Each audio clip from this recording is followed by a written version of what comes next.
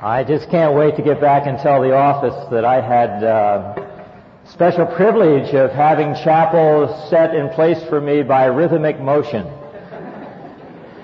Actually, Oklahoma is one of my favorite musicals, and I wish I could be here to enjoy that event. It's always great to speak to college students, and especially students in a college like Masters, because I know something that I hope all of you know, and that is that you stand on the threshold of opportunities to make an impact for Christ that my generation possibly no longer has.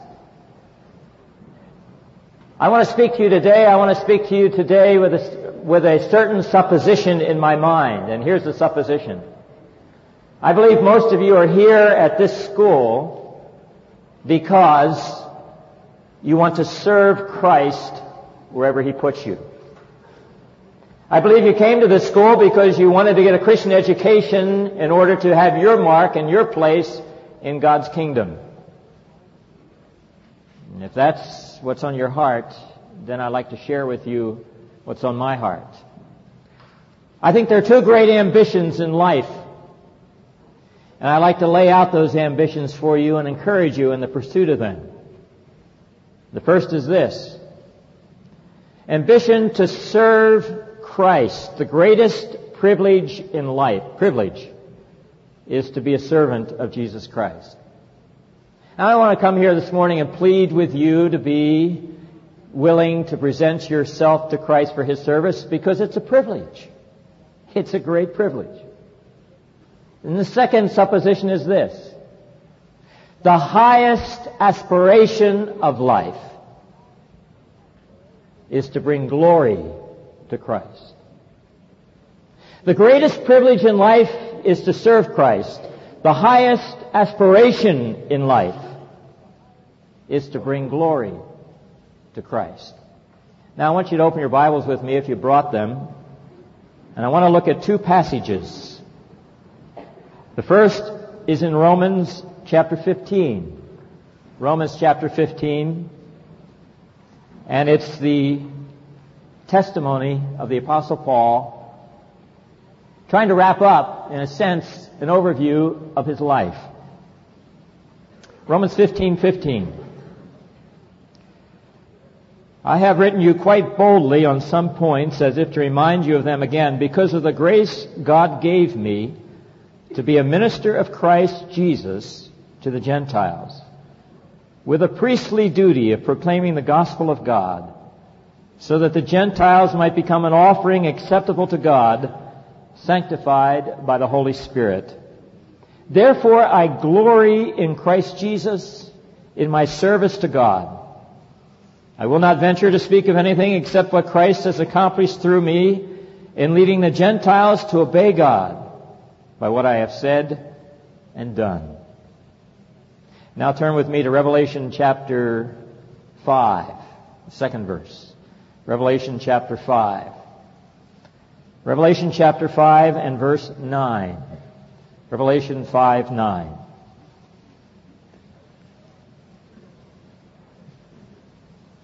The angels, or the angels, but the elders are bowing before the Lamb, the 24 elders. And they sang a new song, verse 9. You are worthy to take the scroll and to open its seals, because you were slain. And with your blood you purchased men for God from every tribe and language and people and nation. And you made them to be a kingdom of priests to serve our God, and they will reign on the earth.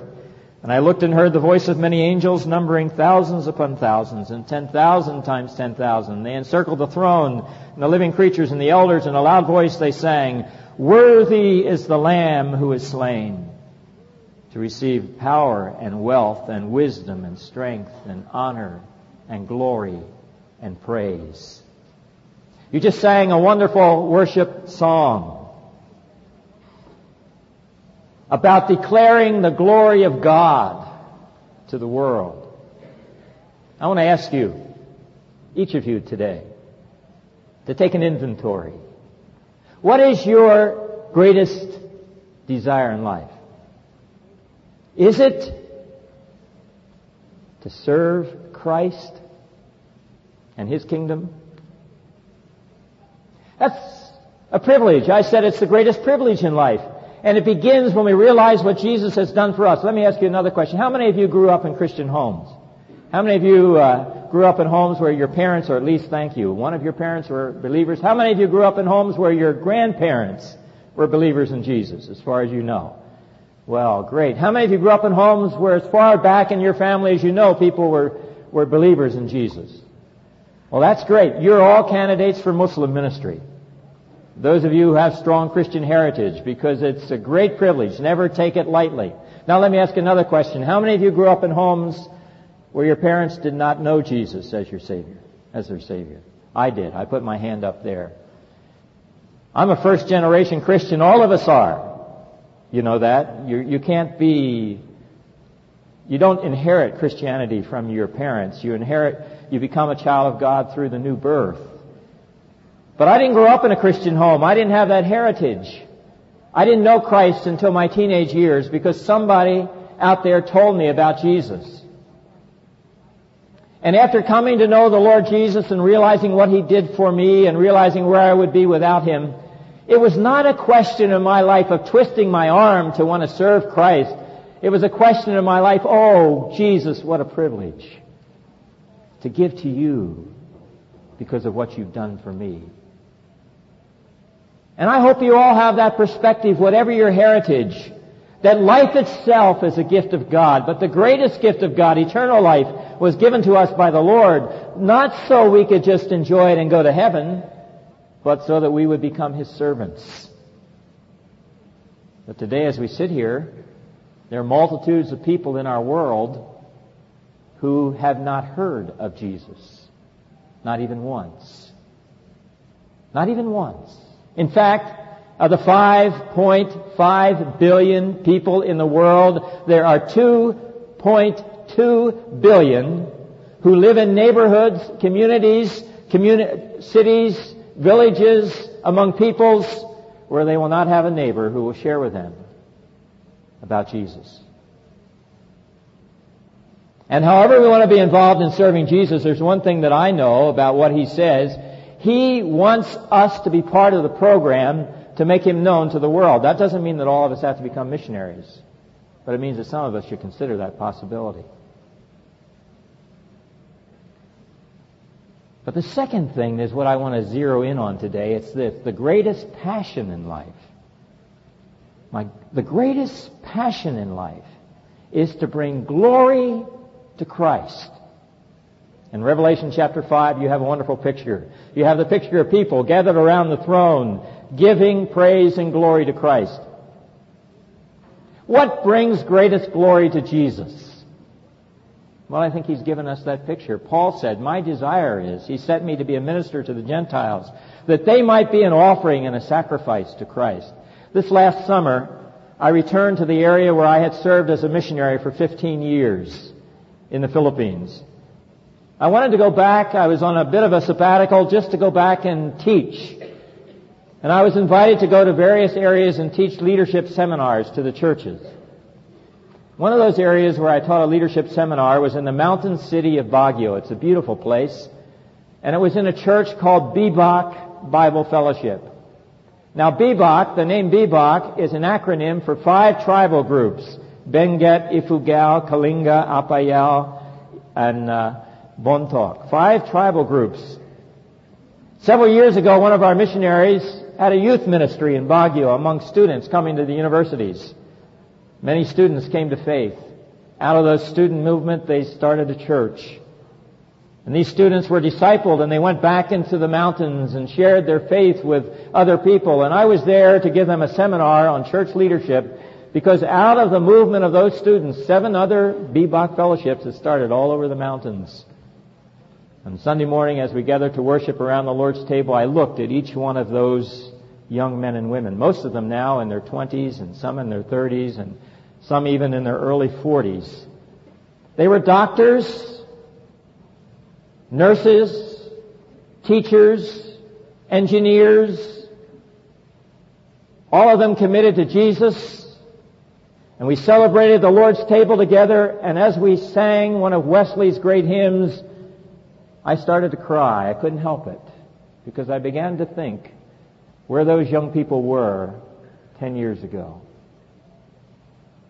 All of them came from homes that worship spirits. In our terms, they were pagans.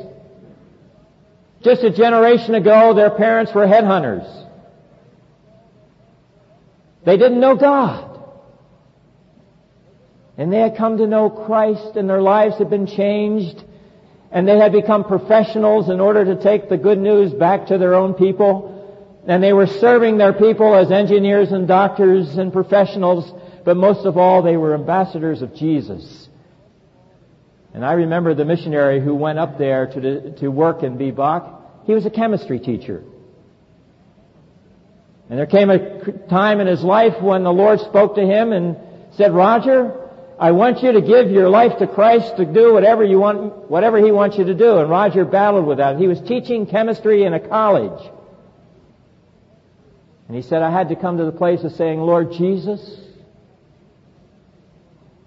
I want to serve you, and if you want me to keep teaching chemistry in this college, I'll do it, but I'm willing to go and do whatever you want me to do." And God called Roger to be a missionary. And he went to the Philippines, and he discipled these mountain folk. And now throughout the mountains are singing. And I want to ask you something. What brings glory to Christ? Gathered around His throne, but here they were gathered around the Lord's table. People who never heard of Jesus before, who were now His servants, who were now His ambassadors. What brings greatest glory to Christ is to see those who have never trusted Him bow before Him and become their King. I want to take you to another place. This is in a city in Japan. It's the headquarters of Fujifilm. All of you have used Fujifilm, haven't you? Somewhere along the way, or you've seen the Fuji blimp or whatever it might be. This is the headquarters of Fujifilm. It's a city called Minami Ashigara. And it's a city where 15 years ago there was not one believer in Jesus. Not one believer in Jesus. 2 single ladies moved to that city. They went up and down high-rise apartments, 5-story buildings. In Japan, there's a little code. If the building is less than 5 stories, they don't have to put in an elevator. And these ladies were in next to the last term of their missionary career, in their late 50s. And they went to every apartment in that city, a city of 200,000 people. And they put literature in mailboxes and invited people to come to English classes, and they taught English classes. No Christians in the city when they moved there. And I was there on the Sunday morning for the first worship communion service of a new church. And that morning, an engineer from Fujifilm gave his testimony. And he told how he was, as an engineer in Fujifilm, he wanted to learn English. And he received one of these flyers in the mailbox. And he said, I was starting to go to the English classes. And he said, these 2 ladies, Martha and Ann, not only taught me English, but they started to tell me about God and about Jesus. And he said, after 18 months of faithfully going to the class, I began to understand who God is. And after 2 years, I understood that I was a sinner and I needed to trust Christ. And there he was in that morning taking the Lord's table together with us as a believer in Jesus. And after the service, he said to me, Frank, I want to take you back to your headquarters in Yokohama because I want to say thank you to you for sending 2 ladies to Japan to bring the gospel to me and my people. Because I never would have known of Jesus if they hadn't have come. What brings glory to Jesus? And those who have never heard bow before Him as their King. When the multitudes gather around the throne, some from every tribe and tongue and people and nation. I walked into the office of the chaplain and the student ministries, and I saw a sign there today, a sign that moved me when I was in your place making decisions. It was the quote for the week. It was a quote of Jim Elliot. And this is what Jim Elliot said. He is no fool who gives what he cannot keep to gain what he cannot lose. He was paraphrasing Luke, what Jesus said in Luke 9. You want to save your life? Lose it. Lose it in the kingdom. Lose it in God's purposes. Lose it in the glory of God. I wish I could take you with me as I travel around the world to where some of the master's seminary and master's college people are. I'll take you to one place this morning, Albania. Rob and Pam Provost are serving in Albania, and Brad and Julie Lay from this college are planning to go to Albania. And I was with Rob and Pam in Albania, and we're walking down the street of Tirana. And they put me in the home of a Albanian couple. The husband was the minister of energy of the country of Albania, an atheist. His wife was an Albanian doctor. Nepravishta is the name of the family. They had 2 daughters. Their daughters were learning English. Therefore, they wanted to have somebody in their home who spoke English. I went for a walk with one of their daughters on the streets of Tirana. I asked her what she does as a young person. She said, well, about every night at about 5 o'clock, we go out to walk on the streets. I said, what do you talk about when you're walking on the streets? Do you talk about the latest rock stars, or what do you talk about? And she said, no. She said, the young people here in Tirana, when we walk the streets, you know what we talk about? We talk about European existential philosophy. Whew. I said, why are you talking about European existential philosophy? I said, who are you reading? She said, we're reading Sartre, Camus, the philosophers of Europe. I said, why are you doing that? She said, because you see our country has come out of the years of communism and oppression, and our country's free, but we don't know what direction to take. And we're looking for hope. Rob and Pam are in a country that was completely closed to the gospel, was called the only atheistic state in the world, and today it's wide open for the gospel. And they like to have co-workers, especially to work with young people who don't know what direction to take in life. I'd like to take you to another place. This is the land that was our enemy, Russia, Ukraine, Belarus, the former CIS. And God has opened that wide open, and Send International in the next 5 years is asking God for 120 people for Russia, Ukraine, and Belarus to do what? To work with young people, to work with the church, to work in training leaders, to work in children's ministry. You name it, they need it. People who are desperately looking for hope. I was in the central Siberian city of Krasnoyarsk, and we're ministering in a hospital. And we just had a little gospel meeting at the nurse's station of the hospital, and the administrator of the hospital grabbed me by the hand and she said, please come with me and bring your interpreter. And she took me into the room of a young man dying of leukemia, 18 years of age. And she said to me, this young boy is going to die and he does not have hope. This was a communist administrator who only heard the gospel one time in her life, and that was out there at that nurse's station. And she took me into this room and she said, please share with him what you told these people. Young people, you and I have great privilege. We know Jesus. We know God. We have hope. There's multitudes in our world that don't have that privilege. What are you going to do with your life? 2 greatest aspirations. Serve Christ. Bring glory to Christ. Now let me say this. You don't have to be a missionary to serve Christ. I don't believe that. I believe God's going to call many of you to stay right here in North America. I'd like to sign each of you up today to go to missions, but I'm not here as a headhunter. God's the headhunter. The Lord's got to be the one to call you. And there's no second-class citizens in the kingdom, but the important thing is in your life and heart. Who's first? Is Jesus first? And what does He want? The greatest privilege is serving Him. And the greatest privilege is bringing glory to Him. One other scene. This is in Taiwan. It's in a Hakka village along the mountain slopes. It's a dedication of a church where there was none. As we're getting ready to sing, they bring in a young woman. She's all shriveled up. She had polio. And they bring her in, they sit her on the front row of the church. I look at her face, and her face is beaming. And when they sing, she's singing with all of her heart. And I turn to Phil Lamb, missionary colleague of mine, say, Phil, tell me about her. Phil said he was doing house-to-house visitation in this city, in this town.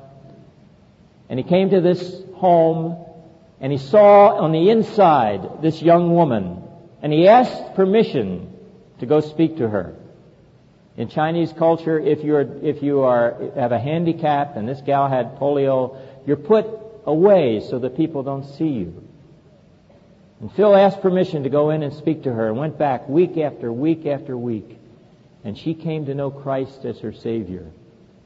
And she said, you know something? She gave a testimony. She said, I was a bitter woman. Why did God allow me to be like this? But Mr. Lamb came to my door, and he told me about Jesus, and I came to know Christ, and I had my sins forgiven. And she said, the bitterness is all gone, and I'm a worshiper of Jesus. And that morning she was joyfully praising God. A philosopher said, the wise man spends his life in something that will outlast it. The greatest privilege in all of life is serving Jesus. The greatest privilege in all of life is to introduce others to Him and to see people become worshipers of Jesus. Because the greatest glory to Jesus is found when those from every tribe and tongue and people and nation bow before the throne and sing great glory to Jesus. I have a vision this morning. Oh, it's not a charismatic vision. Don't kick me out. But I have a vision this morning, and it's not my vision. It's not mine. It's the vision of John the Apostle. And as we sit here as young men and women committed to Christ and His Word, God is going to fulfill the vision that He describes, that there will be some from every tribe and every tongue and every people and every nation who will bow before the throne forever and ever. Several weeks ago, we had a pastor from Far East Russia that came to our office, and he described the needs in that area of the world. Hundreds of towns and villages without a gospel witness. And he asked us to send young people who'd be willing to ride the Trans-Siberian Railroad and go from one town to another in the summertime and get off the train and hold a gospel meeting and work with the church in evangelism. Because the door is open now. We don't know how open it will be and how long it will be. How many Russians does Jesus want to be gathered around in that throne? I don't know, but I know He's doing it. I have a vision. There are multitudes of what are called minority peoples in the great People's Republic of China that have been inaccessible to the gospel. But God's doing something today in an unusual way. And through a roundabout way, Send International has been invited to send people to China in professional capacities, computer experts, people who can teach TESOL, people who can teach small business beginnings. And we are able to place people among peoples in China who have no knowledge of Jesus. And we need some people who are willing to go as professionals into that great country of China. And God's opening a door because He's calling out a people for Himself from every tribe and tongue and people and nation. I have a vision. I have a vision in the country of Macedonia. You know where Macedonia is? It's part of the former Yugoslavia. Country that may be torn and has been torn by war. And teams are working among Albanian Muslims and gypsies and Macedonians where the name of Jesus was never proclaimed. And I want to encourage you this morning to get involved in what God is doing in the world. How do you know where God wants you in your service for Him? I want to submit to you that the way you find out is to take some steps. Number one step, commitment. Is serving Christ and bringing glory to Christ your greatest passion? Number two step, involvement. You have an opportunity here at the school to be involved in summer mission programs. Get involved. Get overseas. Get your feet wet. See how God could use you. I find out that in our candidate schools, we ask the question, how did you get your mission interest? 99% now of all the candidates to come to Send have had some kind of summer exposure. Get involved. Number three, and most important, allow the Lord to give the orders as to where. Allow Him to write the job description as to where. Allow Him to take your life and do with it whatever He wants. Make your greatest passion in life His glory. Someday we will gather around the throne with people from all over the world and bow the knee to King Jesus. And what a privilege it would be if there will be those there who will serve Him forever because we have been obedient to Him. Two theses for life. The greatest privilege in all of life is serving Christ. The greatest passion in all of life is bringing glory to Him. The greatest way to bring glory to Christ is to see His body complete. Let's do it for Christ's glory. Let's pray together. Father, I thank You for these young people, all of whom are desirous of serving You, are here at this school because they want to train to find their place in Your kingdom and in Your kingdom's work. Some may be afraid of taking steps of faith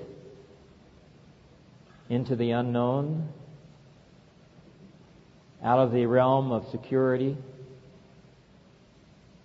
because of fear.